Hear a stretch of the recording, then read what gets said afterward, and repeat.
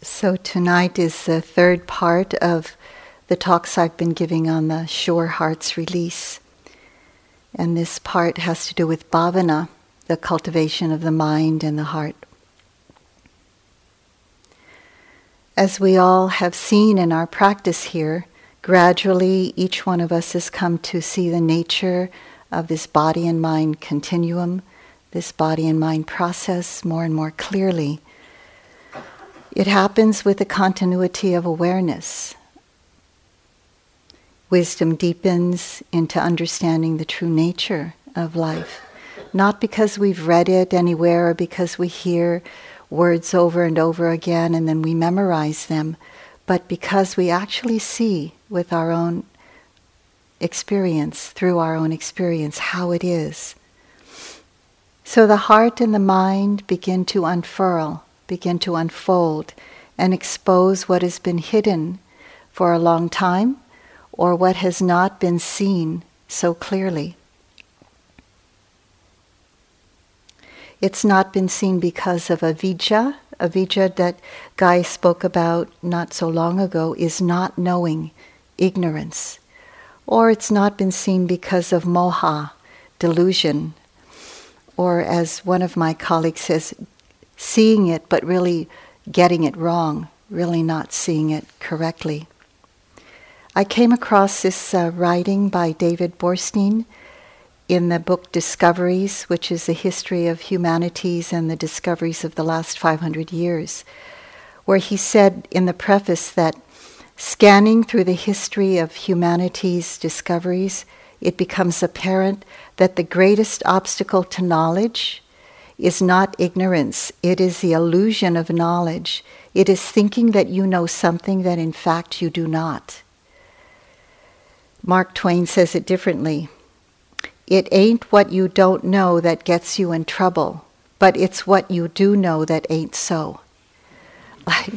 Like seeing things as permanent when they're really impermanent, seeing things as self when it's really not self. So this is moha, actually, seeing but getting it wrong. So as we do our practice, we become more and more adept of how to bring a sobering honesty to our moment-to-moment experience, to what's actually going on instead of overlaying concepts on it.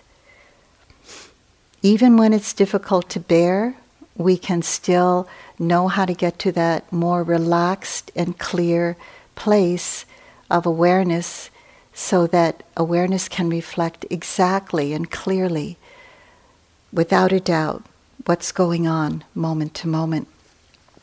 So there are ever-deepening profound truths that come to bear upon our own mind and heart.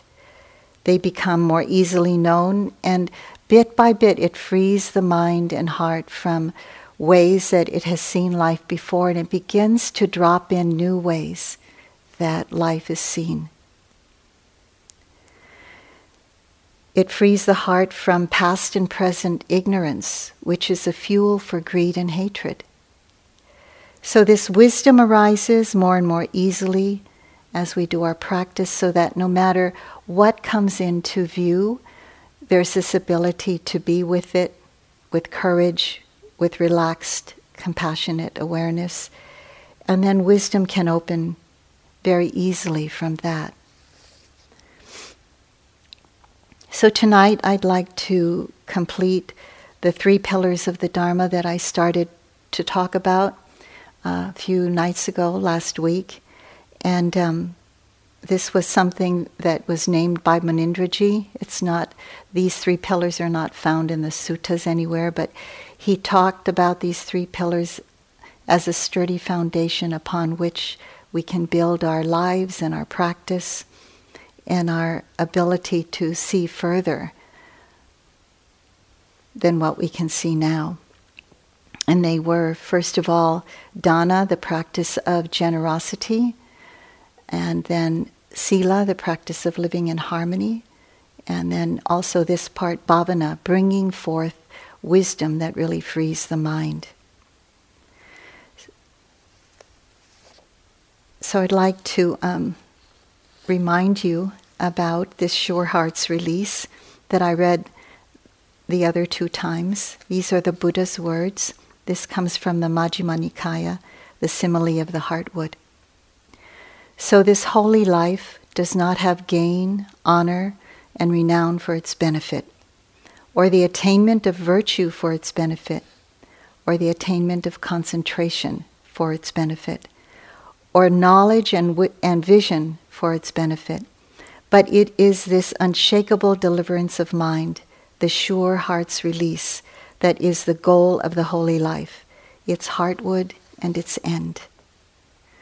So here and in other parts of the ancient scriptures, the Buddha makes it really clear that all of these, virtuous conduct, through generosity and through following the precepts, wholesome speech and behavior, concentration, knowledge and vision, these are all wonderful and beautiful aspects of the Dhamma, and they bring us great happiness in the holy life.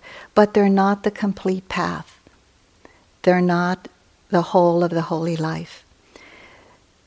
There is something beyond that, and this is what I want to describe this evening.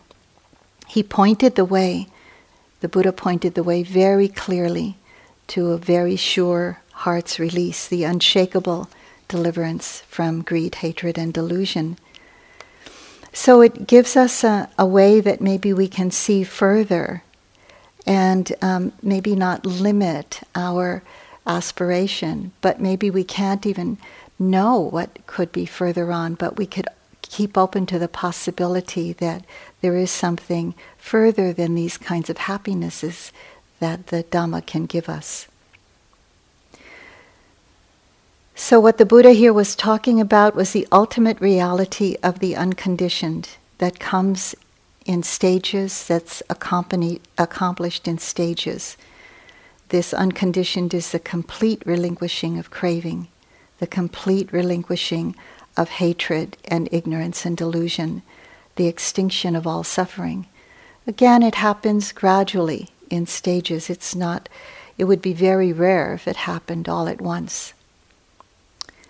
So when I talked last time about the 2 other pillars of the Dharma, there was mindful practice of living with a generous heart and acting on that generous heart, acting on the intention to give.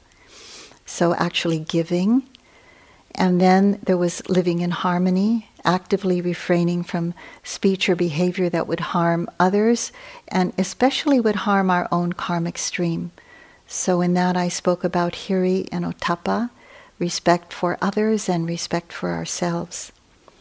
So these practices alone can bring us a lot of great happiness and a lot of stability in our lives, a sense of inviolable well-being, where we may experience bumpiness and sometimes a lot of ups and downs in our lives, but there's this very deep, unshakable faith that it can always come back to some very deep inner stability of knowing that, for example, this is just part of my path, these ups and downs of life, and they will come and go, as all things do.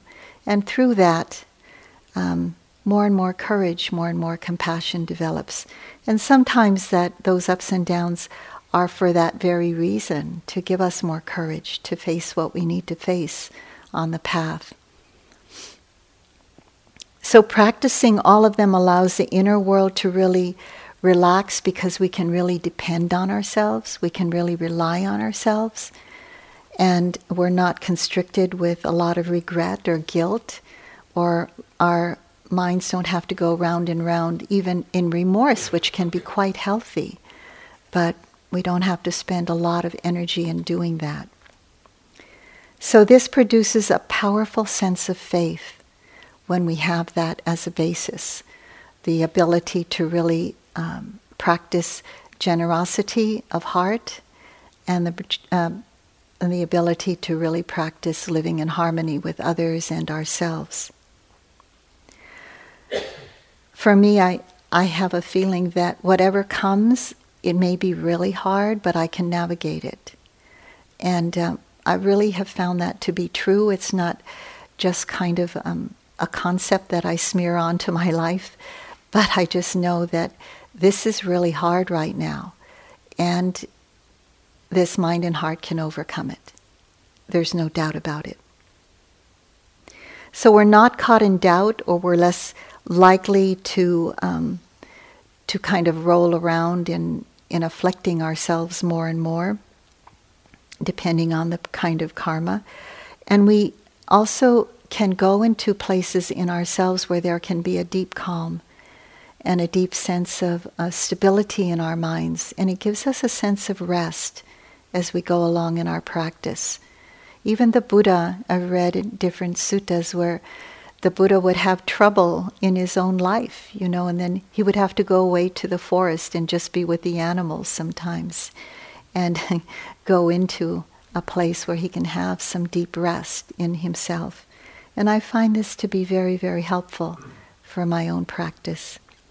So to have the capacity to go into that place of myself where there can be a calm abiding, there can be a sense that I really depend and rely upon the practice of letting go deeply, even though sometimes it's hard, or I can really rely upon looking at the precepts of non-harming that I take and know that that's really true. Sometimes I flub up a little bit, or sometimes maybe a lot, but I know I can come back to being that kind of human being that stays in harmony with life no matter what. So the inherent capacity that we can do this is part of our birthright when we practice. It's not dependent. It doesn't become dependent on anything else in this world outside of us, on people saying that you're a good person, or we don't have to get affirmation from others. We can know for ourselves what's right in our own minds and hearts. So because we're not caught in a lot of doubt about ourselves, we tend to be able to see the path of practice with less doubt, and to be able to go forth with a feeling of this can happen. There can be the courage and compassion in the heart to keep going forth, no matter how hard it is. It's a capacity we all have to experience a peace and happiness that we never could even think of that's possible in our lives. And this is a kind of peace and happiness the Buddha talked about that's not dependent or not conditioned upon anything in this world. So it can still be possible, even though the world can be tumbling in its ups and downs and even affect us now and then. There's a possibility that the mind and heart can see that to experience the unconditioned, to know that the unconditioned is a place where there can be a very, very deep rest and beyond anything of this world. So it goes beyond the understanding of really even giving. It goes beyond the understanding of generosity, beyond sila, living in harmony. The happiness is so much greater than even those happinesses. So this talk is meant to help you understand the long-range view of practice of this path, of this journey, to make it possible for all of us to see what is beyond and what cannot be described sometimes. It's said that if one doesn't hear this, then one doesn't know it's possible. When I was younger in my practice, I used to hear these things and say to myself, well, yeah, maybe. But kept hearing it. I think all of us here on the stage lived in the times when we would hear about people experiencing the unconditioned nibbana and realized that from other people's experiences really deep peace. And so it was talked about. But then, as time went on, we see that people can become, even have craving for that. And so in the Dhamma, I think Nibbana became less talked about. But now it's coming into print and coming into Dhamma talks even more these days. So it's possible to see beyond whatever goals you have. Because whatever goals you have are usually in the conditioned realm of existence. It's almost impossible to have a goal beyond that. But to actually know that there's a possibility to have a goal beyond what's in this conditioned reality is important to have, to understand that it's possible to go beyond. To stay open to far-reaching possibilities and at the same time understand that it's wonderful, it's worthy to practice loving kindness, to be virtuous, to practice generosity, to practice concentration, to be more knowledgeable in the Dhamma, to be a good meditator. That's all beautiful and possible, but there's something deeper than that. So, Dana and Sila are sturdy foundations to give faith in ourselves, in our spiritual well-being. We grow more in a surety within ourselves, and we're more able to practice the third pillar, which is Bhavana. I'm going to fill that out more tonight. And Bhavana means bringing forth what has not yet been developed. Developing the mind and heart. It's mental development. And when we talk about mind, we also are talking about the heart. They're synonymous. So when we say the heart, it means the mind. It's all together. So in Western culture, mental development usually means acquiring something, even acquiring knowledge, learning and applying that in the world. It could be acquiring or having blissful states of mind. In the meditative field, that could be true, but deep states of concentration, yes, that's also true. That can happen. But from the perspective of the teachings of the Buddha, mental development is also about understanding and strengthening capabilities which actually liberate it from being entrenched in ignorance, in greed, and in hatred. Totally liberating that from the mind, the habit patterns of the mind. So it weakens as the practice goes along. Gradually this greed, hatred, and delusion weakens, and it's finally totally uprooted. And it's not by overlaying ideas that we've heard from our teachers or from anyone else in the Dharma or from reading something or from hearing something, but it's from truly experiencing it through direct knowledge, direct experience. So there are two areas of heart and mental development. The first area I want to talk about is samatha. These are concentration practices, and by themselves it leads to deep calmness and tranquility. Guy spoke about the other night the 7 factors of enlightenment, and in that we understand that deep calmness, tranquility, and concentration are really important states of mind to establish, to practice, because it really helps us to deepen that seclusion of the mind from the hindrances and to prepare ourselves for really deep stability of the mind. There's stability, clarity, and strength that's developed from samatha practices, concentration practices. These are really needed. They're absolutely essential because it helps to support the emergence of right view, right understanding. For the mind to really face this understanding of right view, to see things as they really are, it needs this very stable kind of mind and heart. Because it can really shake the mind up to see things as they really are. So these samatha practices that bring deep concentration makes the mind serviceable. There's a ability to see what's going on in the mind-body continuum, in the process of the mind and the body, and it really gives us that stability to face what we need to face what the mind needs to face. So that's the first area of development, and I'll fill that out a little more. And the second area of developing in Bhavana is the development of wisdom. It's bringing forth this understanding of right view in a really ever-deepening way, more and more. I'm just remembering now when I heard this talk a long time ago.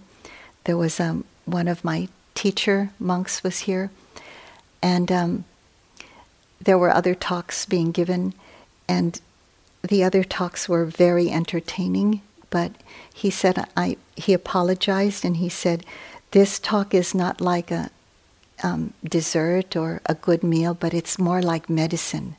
So you really have to, because it's going to help you to heal your wrong understanding of the practice and of life.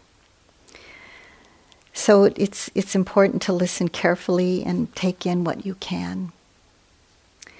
So this second area of bhavana, the development of wisdom, it's through the practice of satipatthana, vipassana, not samatha.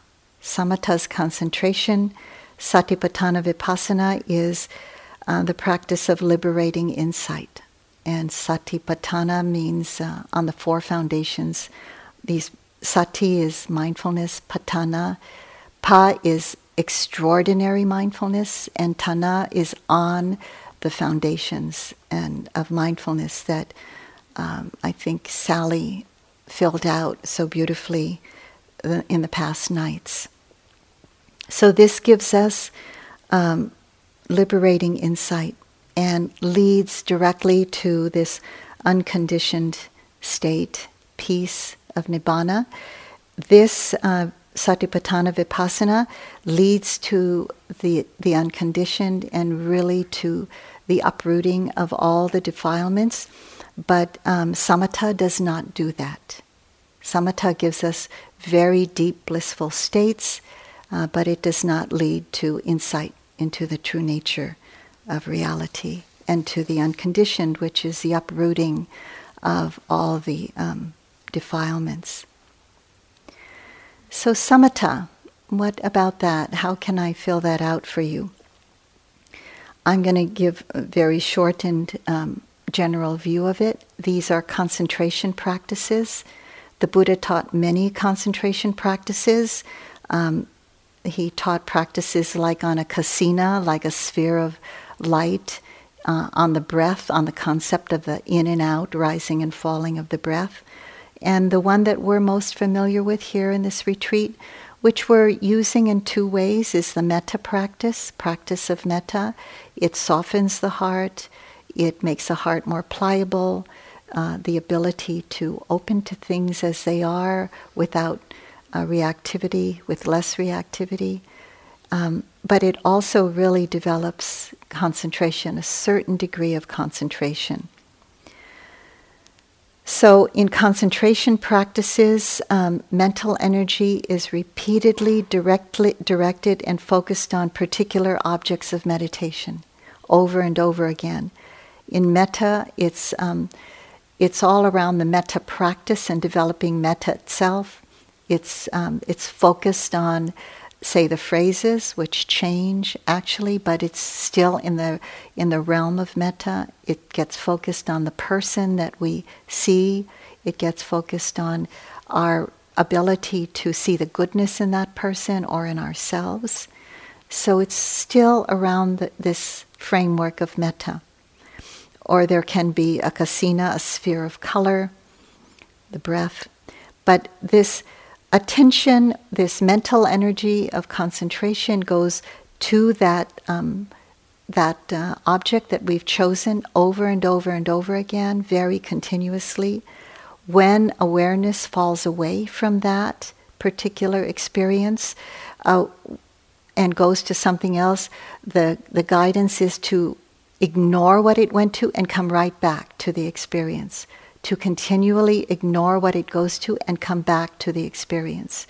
So we're actually ignoring what comes up. Even when the hindrances come up, we come back to the experience of metta. So in time, all of that energized attention becomes so strong that nothing else can come into the mind stream. The energy is streaming towards a particular object or areas of object like metta, and it is streamlined into that area, so it creates a very, very strong force field. And so you can imagine energy going in, and the force field becomes so strong that the hindrances feel like they're far away. They feel like they're what we call at bay. And they may come and it kind of like bounces off of that force field. Or what happens is it feels like it's a faraway sound or a faraway experience even in the body. Sharp experiences of pain in the body become very soft and not bothersome at all. What we thought was pain just becomes little sensations arising and passing away, but very far. So this streamlining towards a particular object helps the mind become absorbed in that object. And it becomes so absorbed that it feels very, very beautiful when we're in that place. And this is because there are no defilements coming in during that time. So there's a feeling of extraordinary calm during this time, extraordinary tranquility. It feels like incredible protection, seclusion of mind from all the hindrances. There's a profound sense that ordinary experiences of the world are far, far away. And there's a sense that they're not going to come in. So it's a very enjoyable, refined mental seclusion that one feels. This seclusion is praised by the Buddha and all the enlightened ones. It was a very exalted way of describing it, and it was never kind of degraded at all. It was some of the first practices that the Buddha taught before even teaching satipatthana, vipassana. So this absorption and this concentration, this very deep calm, will last as long as one continues to do that practice. And the momentum of the mind will continue to stay focused in that degree of practice, and it can be very, very seductive. So when people experience concentration again, and when you try to shift them to vipassana, they don't want to go because it's so nice to be in that place. You try to get people to note things, to shift to noting the changing nature of what's going on, or to notice, and they don't want to. They just want to stay there when it's very, very calm and peaceful. And but that calm and peace is not going to free the mind. But of course we want to stay there. I remember doing metta practice right here at IMS with Sayadaw U Pandita. So I did metta exclusively for 2 months here. And it was extraordinary. And so it's just sort of way beyond, a worldly experience. And every time I'd report these experiences to U Pandita, he would say, what is better, the peace of samatha or the peace of vipassana? He would test me, because he wouldn't let you practice actually. He was one teacher, doesn't let you practice samatha unless he's satisfied with your vipassana practice. So he wouldn't let me be seduced by it, and I wouldn't be seduced by it anyway. So when the practice is stopped, when the practice of vipassana, of samatha is stopped, that deep calm and tranquility and all the hindrances return in time, depending on how weak or how strong your practice has been. Sometimes it can stay for a very long time. When I practiced metta for 2 months here, I only practiced metta sitting and walking and going to the bathroom and eating, and everything I did was metta. And I practiced metta on the benefactor for 2 months. It didn't change to anything else. So after that, the practice of deep tranquility lasted a long time, like months, that it could just be really deep. But I knew it wasn't going to lead to liberation. But it was a good practice to understand for me, because I could see the power of it and how it could be seductive to anybody else. So one important thing about this understanding, this practice as yogis, is it gives us the realization that the mind has a potential to really see something and experience something much deeper than it's experienced in life. Gives a much deeper fulfillment and sees the strength of the mind so deeply. Even if it's temporary, it's important to see that temporary freedom from all the hindrances. Sometimes we see that sometimes we think that, oh, this is it, this is freedom from the defilements. But we see the defilements come back when we're not practicing in that way anymore. So that's samatha, the practice of concentration. It's important to understand its power. The second category of bhavana is the development of liberating insight, wisdom. And so this is through the practice of vipassana, satipatthana vipassana, seeing and experiencing the true nature of phenomena. Now it's not this, every day just be present, kind of, can I be present with this step and that step? It's much more powerful than that.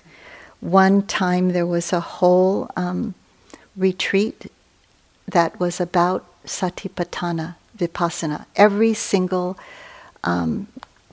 talk for 1 month was on just that, on what was satipatthana vipassana, what does it mean? And just in short, as I said before, sati means mindfulness, pa means extraordinary, and tana means what you put that extraordinary awareness on. So in this practice, what we put this extraordinary and deepening awareness on, and it becomes extraordinary because, as Guy described in the 7 Factors of Enlightenment, that mindfulness is the first factor. When all of the other factors become strong one by one, it's not in a particular order. Each one makes the other one stronger. But when each one becomes strong and the tranquilizing 3 factors are in balance with the tranquilizing factors are in balance with the energizing factors, mindfulness becomes very powerful. So that's why it takes this time, it takes a continuity. It's no small thing to take this time. The 3 things that are really important in your practice that U Pandita would remind us of all the time is continuity was the first thing, clarity with what's happening is the second, and compassion is the third thing. So the 3 C's he would always remind us of. So in this practice, the mindfulness, the awareness is open to the full range of experience. And so Sally filled that out about the 4 foundations of mindfulness very beautifully last night.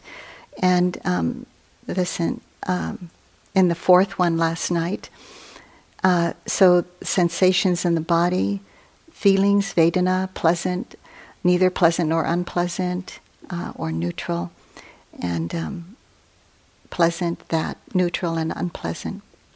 And the full range of mental moods, joy, metta, anger, attachment, moods of the mind, the knowing of the 6 sense doors. And in the 4th foundation, I would ask Munindra all the time, what does that mean? And he says, everything else, including everything we just talked about. So Sally was so clear last night. I really understood what Munindra said after so many years. So thank you, Sally.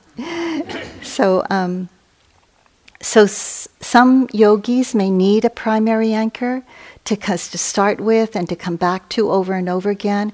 We have to acknowledge that and to respect that. And some yogis cannot use a primary anchor.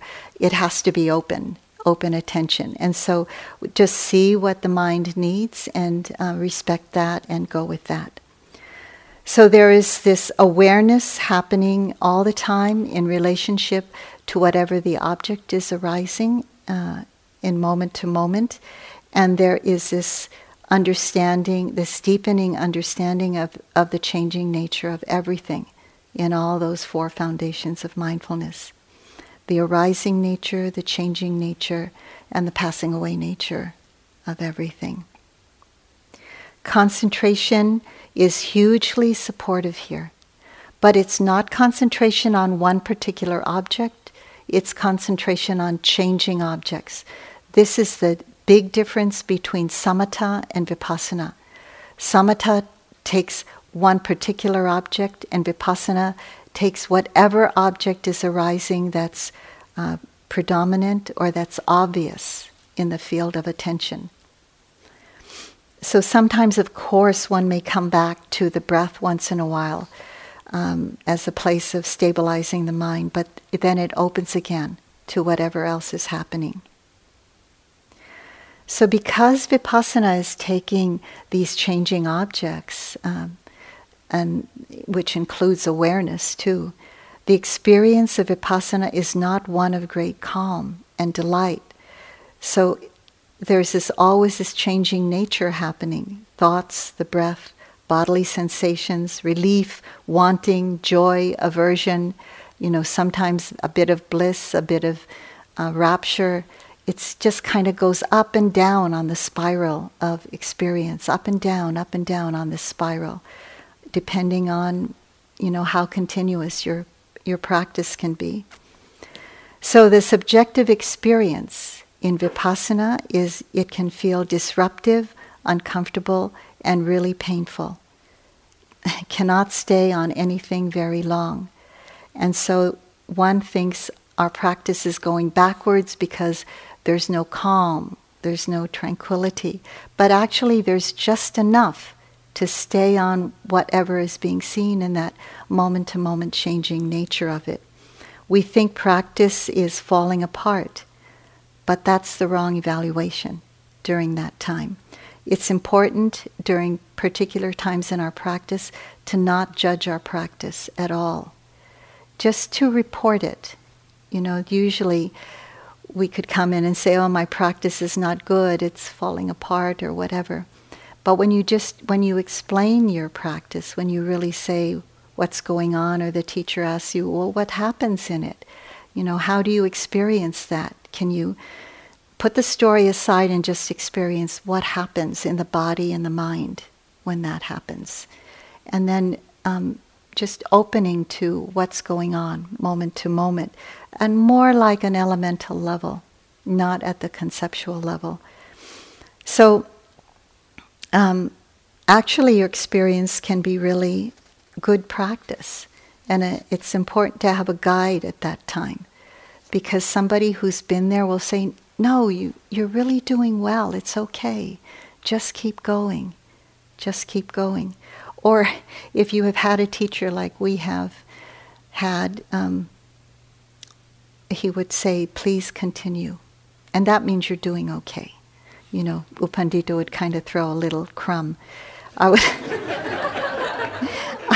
When that first happened, I went to Sharon and I said, Sharon, he just keeps saying, please continue. And she said, that means you're doing okay. It means he doesn't have anything to advise you about. What you said was okay. All right, so I just keep going. You really learn to be strong when you don't have to have somebody to hold you together. So this was revealing the true nature of reality is not easy to see. It's really not easy to see, because it's like what we think was, like what I read from that quote in the beginning, what we think was was life and how we saw it, we're seeing it differently. And from time immemorial, from this whole time of our birth, or if you're a person who can go before that, from other world cycles that you may have lived in, from time immemorial, the mind has seen it from a certain viewpoint. And now it's seeing it from a completely different viewpoint, and it really shakes the mind up. So I was just, in May, I was at a retreat with Utejaniya in California, and there was a yogi. There was always group interviews, and so it was really interesting because you learn a lot, and I got to hear how a lot of people's experiences are, and then Utejaniya has always this kind of incredible wisdom mind, that gives an answer in a way like, whoa, he just doesn't say, please continue. He fills it out. So it's wonderful for me. So the yogi was saying, Sayadaw, I think I'm going crazy. The mind can't settle on anything. I'm paraphrasing, but he did say, I think I'm going crazy. He did say that in the beginning. Who I think I am is not who I thought I was. Everything's disappearing. Each part that awareness goes to, it's like, that doesn't stay. It's just like, it's just like going through air all the time. And he was really shaken up, so Utejaniya said, you were crazy before. Now you're wise. And I thought, and the guy just, perked up, and I thought, wow, he gave him a lot of confidence just saying that. You were crazy before. I would never have the courage to say that to somebody. Now you're really wise. And so that person was really good in his descriptions of what was going on. He just felt like, oh, I'm headed on the right path. Then he could describe everything. It was really interesting to see. So when we cut through the story of who we think we are, and we cut through, what's going on, the concept of what's going on in this life, what happened to me, what I did to them, and all of that. I mean, it's pretty solid. The world is pretty solid. I know I live in that world too. But then when this kind of thing happens, when the moment-to-moment awareness arises and the mind starts seeing through the experience over and over and over again, extraordinary facets of our minds begin to be known. When it cuts through that solidity of the thinking process. So what's that realization? What's that seeing through the old reality? The old view is that in each moment it's really clear that there is the experience and the knowing of it. That's something that becomes really clear to the mind. There's this that's happening, either the 6 sense bases or the 4 foundations of mindfulness or the 5 khandhas, and then there's a knowing of it. Over and over and over again. The object or the experience and the knowing of it are distinctly different experiences from one another. This is a kind of a watershed moment in a yogi's experience. And it's the very beginning of the deepening of insight.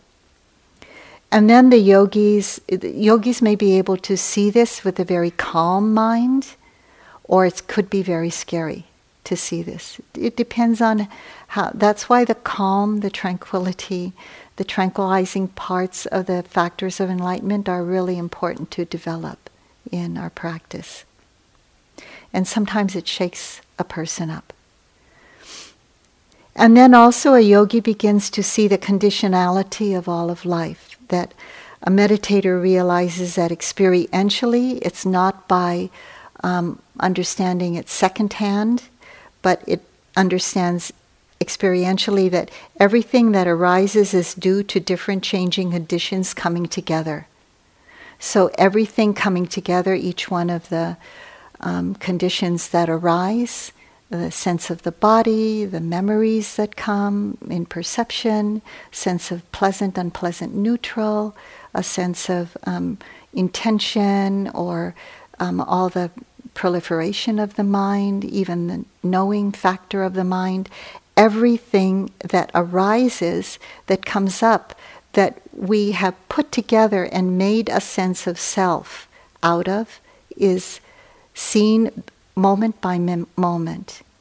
And so there's no way that the mind can put together that this moment that arose, that completely is arising, changing, and passing away, with other moments of maybe different parts of those 5 experiences that we have, or the 4 satipatthanas, or the 6 sense doors.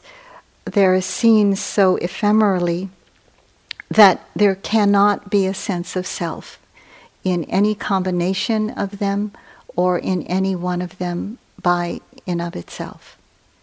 And so that is realized that's seen very, very clearly. Nothing really permanently exists in and of itself or in combination with anything else. So the conditionality of life is seen so clearly. And it goes without a doubt that that's happening. I love this writing by Trungpa Rinpoche. He talks about the experience of oneself relating to other things is actually a momentary discrimination, a fleeting thought. If we generate these fleeting thoughts fast enough, we can create the illusion of continuity and solidity. Like watching a movie, the individual film frames are played so quickly, they generate the illusion of continued movement, so we build up an idea, a preconception that self and other are solid and continuous. And once we have this idea, we manipulate our thoughts to confirm it, and we are afraid of contrary evidence. It is this fear of exposing this, or the denial of impermanence, that imprisons us. It's only by acknowledging impermanence that there is a possibility of appreciating life as a creative process. So because of this continuity of the momentum of practice, it's building this strength, and it's able to pierce through, to penetrate the veil of this illusion of solidity, the compactness, the solidity of the body, of perception, of feelings, of consciousness, of everything is seen so clearly.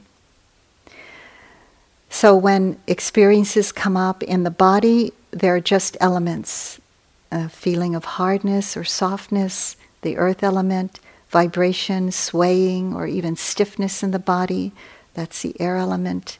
Fire element is cold or hot, and range in between that, it's temperature. There's a water element, what binds everything together. It can be experienced as kind of a heaviness sometimes. It's all changing. It's all changing. And there can be no denial of that change. So everything that makes up this mind-body continuum is seen as, like Munindra says, and this is where Joseph gets that phrase, empty phenomena rolling on. Empty phenomena rolling on. So ephemeral, yet so powerful. So there's this unceasingly arising, changing, dissolving into nothing, and there's this insight into impermanence. It begins to deepen. And so, like in the Diamond Sutra, the experience is very clear. So should you regard this fleeting world: a star at dawn, a bubble in a stream, a flash of lightning, a flickering lamp, a phantom, a dream. It's really, you hear that in your practice, and you see that's true. That's really true. So this is a very scary part of life in practice, and one cannot stay on anything for a moment. Everything's fading away, says transient, dissolving, vaporizing, disappearing, seeing the ending. It's like vapor. And the unstable nature of everything begins to be revealed. And I found this beautiful just by kind of looking for something else on the web. I found this parable of the trapeze that it's told, and I think it's been told in other ways, where, when you're on one of the trapezes and you're waiting to catch hold of the other one. This person, Danan Perry, gave this writing on it. I'm not saying the whole thing, just the parts that relate to this particular deep part of practice. For a few moments in my life, I'm hurtling across space in between trapeze bars. Most of the time, I spend my life hanging on for dear life to my trapeze bar of the moment. It carries me along at a certain steady rate of swing, and I have the feeling I'm in control. But every once in a while, as I'm merrily swinging along, I look out ahead of me into the distance, and what do I see? I see another trapeze bar swinging towards me. It's empty, and I know it is the next step. It's my growth. It's my aliveness coming to get me. In my heart of hearts, I know that for me to grow, I must release my grip on this present well-known bar and move to the new one. I know that I must totally release my grasp on this old bar, and for some moment of time, I must hurtle across space before I can grab onto the new bar. It doesn't matter that in all my previous hurdles across the void of unknowing, I've always made it. Perhaps this is the essence of what the mystics call the faith experience. No guarantees, no net, no insurance policy, but you do it anyway because somehow to keep hanging on to that old bar is no longer on the list of alternatives. I soar across the dark void of the past is gone, the future is not yet here, and I might add, and the present is always changing. So there's more, but that's enough on that. This was said by Anonymous. We cannot discover new oceans unless we have the courage to lose sight of the shore. So everything is fading away, everything's unstable, it's like the uncontrollability is so heightened, and it's really hard to stay with what really is. Everything is fading away. The sense of self, the past, the future, the present moment. Nothing is stable. And the mind lets go of the notion of permanence and sees deeply the truth of impermanence. It abandons the wrong view of permanence in this moment. And because of this, there's a very deep understanding of dukkha. It comes as an insight knowledge. Dukkha means a lot more than suffering. Because everything is continuously and unceasingly changing, one understands with great compassion the unreliability of life as a whole, or any part of it, or any situation, to provide lasting or enduring happiness or peace. It has to be beyond that. So the first noble truth is realized during those moments. And also from the basis of insight into impermanence comes the insight knowledge of anatta, not self, the characteristic of all of existence.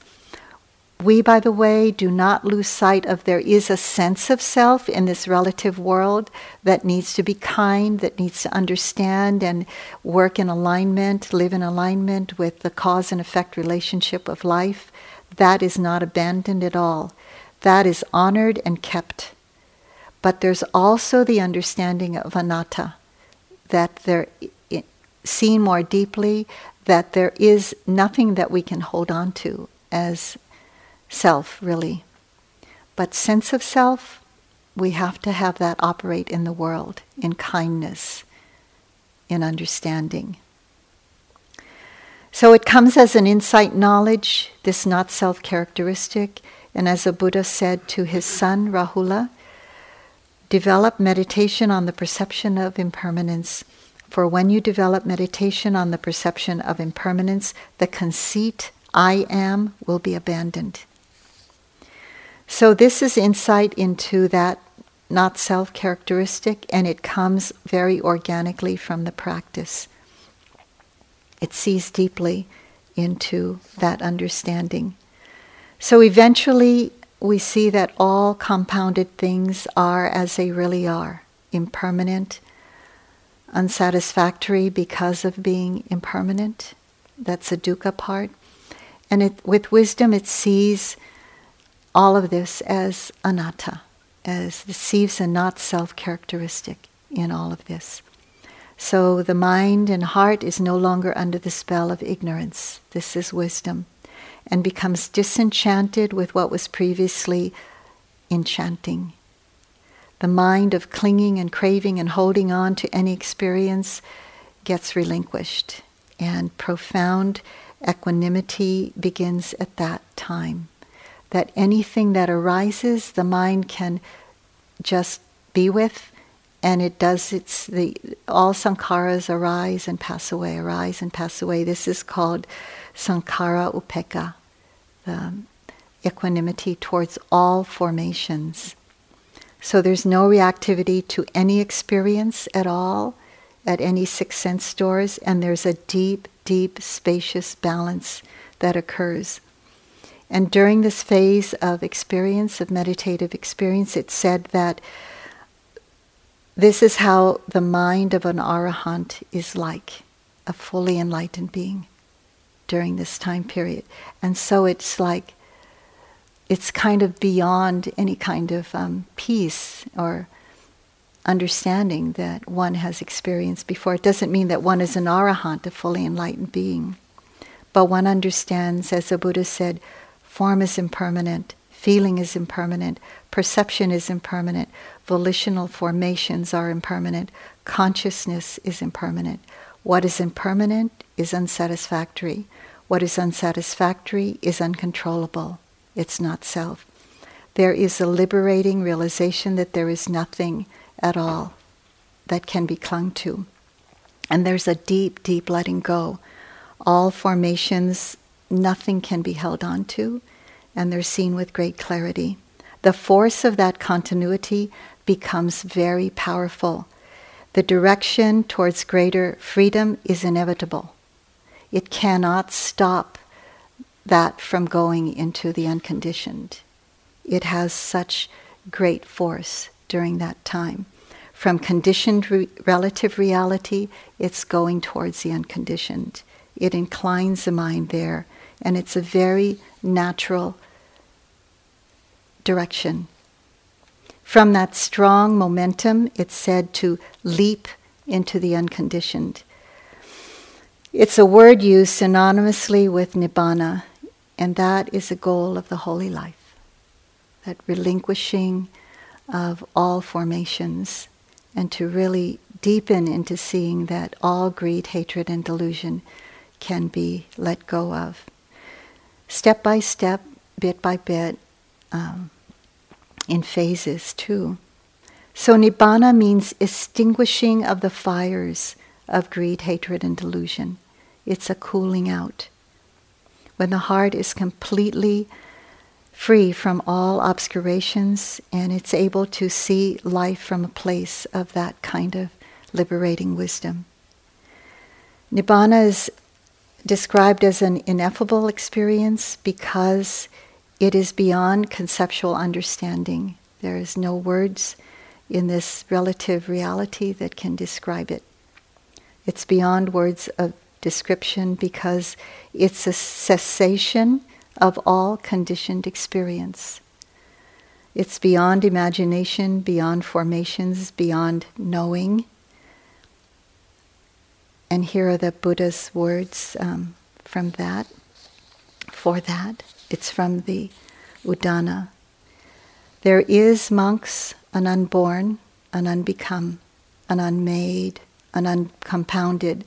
If there were not this unborn, unmade, uncompounded, then there would be no deliverance here from visible from that which is born, made, compounded. But since there is the unborn, unbecome, unmade, uncompounded, a deliverance is possible from that which is born, become, made, compounded. Now these may be words that are like kind of don't make sense in a way. You can't because you can't put them in relative reality terms. During this time that I've been here, I've been editing one of the important writings of one of our grandfather teachers, Mahasi Sayadaw, the teacher of Manindra, the teacher of Shui Umin, the teacher of Ujjanika, the teacher of Upandita. And these are Mahasi Sayadaw's words. Nibbana is simply the cessation of mental and physical phenomena that becomes manifest as a signless to a noble one. A noble one is one who experiences the unconditioned. So although one has experienced it, one cannot describe it in terms of color or form or say what it is like. It can only be experienced or described as a sensation or end of all conditioned mental and physical phenomena. In the questions of Milinda, it is shown in this way when this King Milinda asked the Buddha, what is Nibbana? The Buddha said, O great King, Nibbana is incomparable.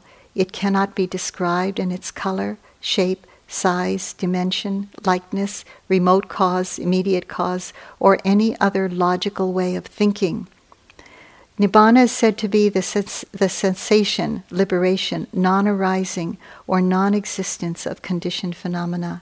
It's also, as Mahasi says, it's also said that Nibbana has no color, form, or size. It cannot be described using a simile, although people try. Because of these points, one might believe that Nibbana is nothing and think that it is the same as a concept of non-existence. But it is absolutely not like the concept of non-existence. It is obvious that it has a nature of cessation, liberation, non-arising, or non-existence of conditioned phenomena. So it's extinguishing of the fires of greed, hatred, and delusion. So,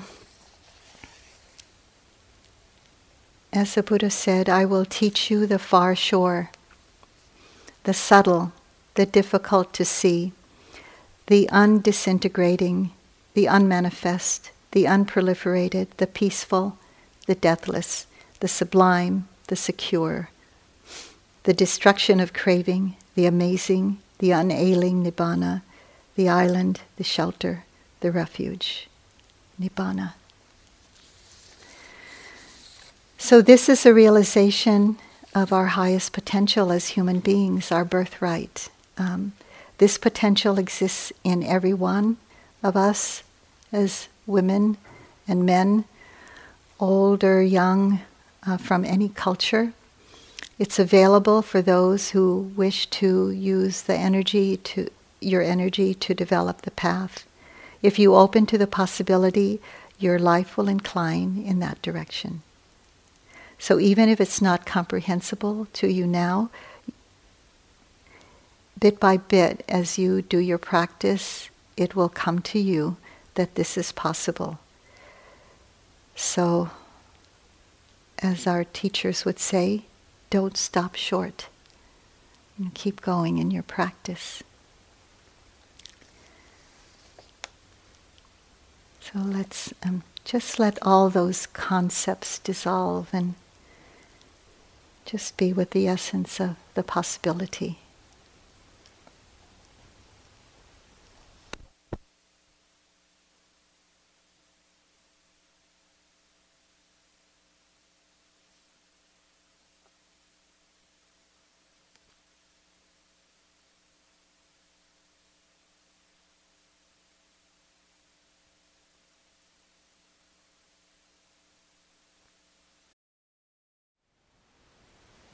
Thank you for listening. To learn how you can support the teachers and Dharma Seed, please visit dharmaseed.org/donate.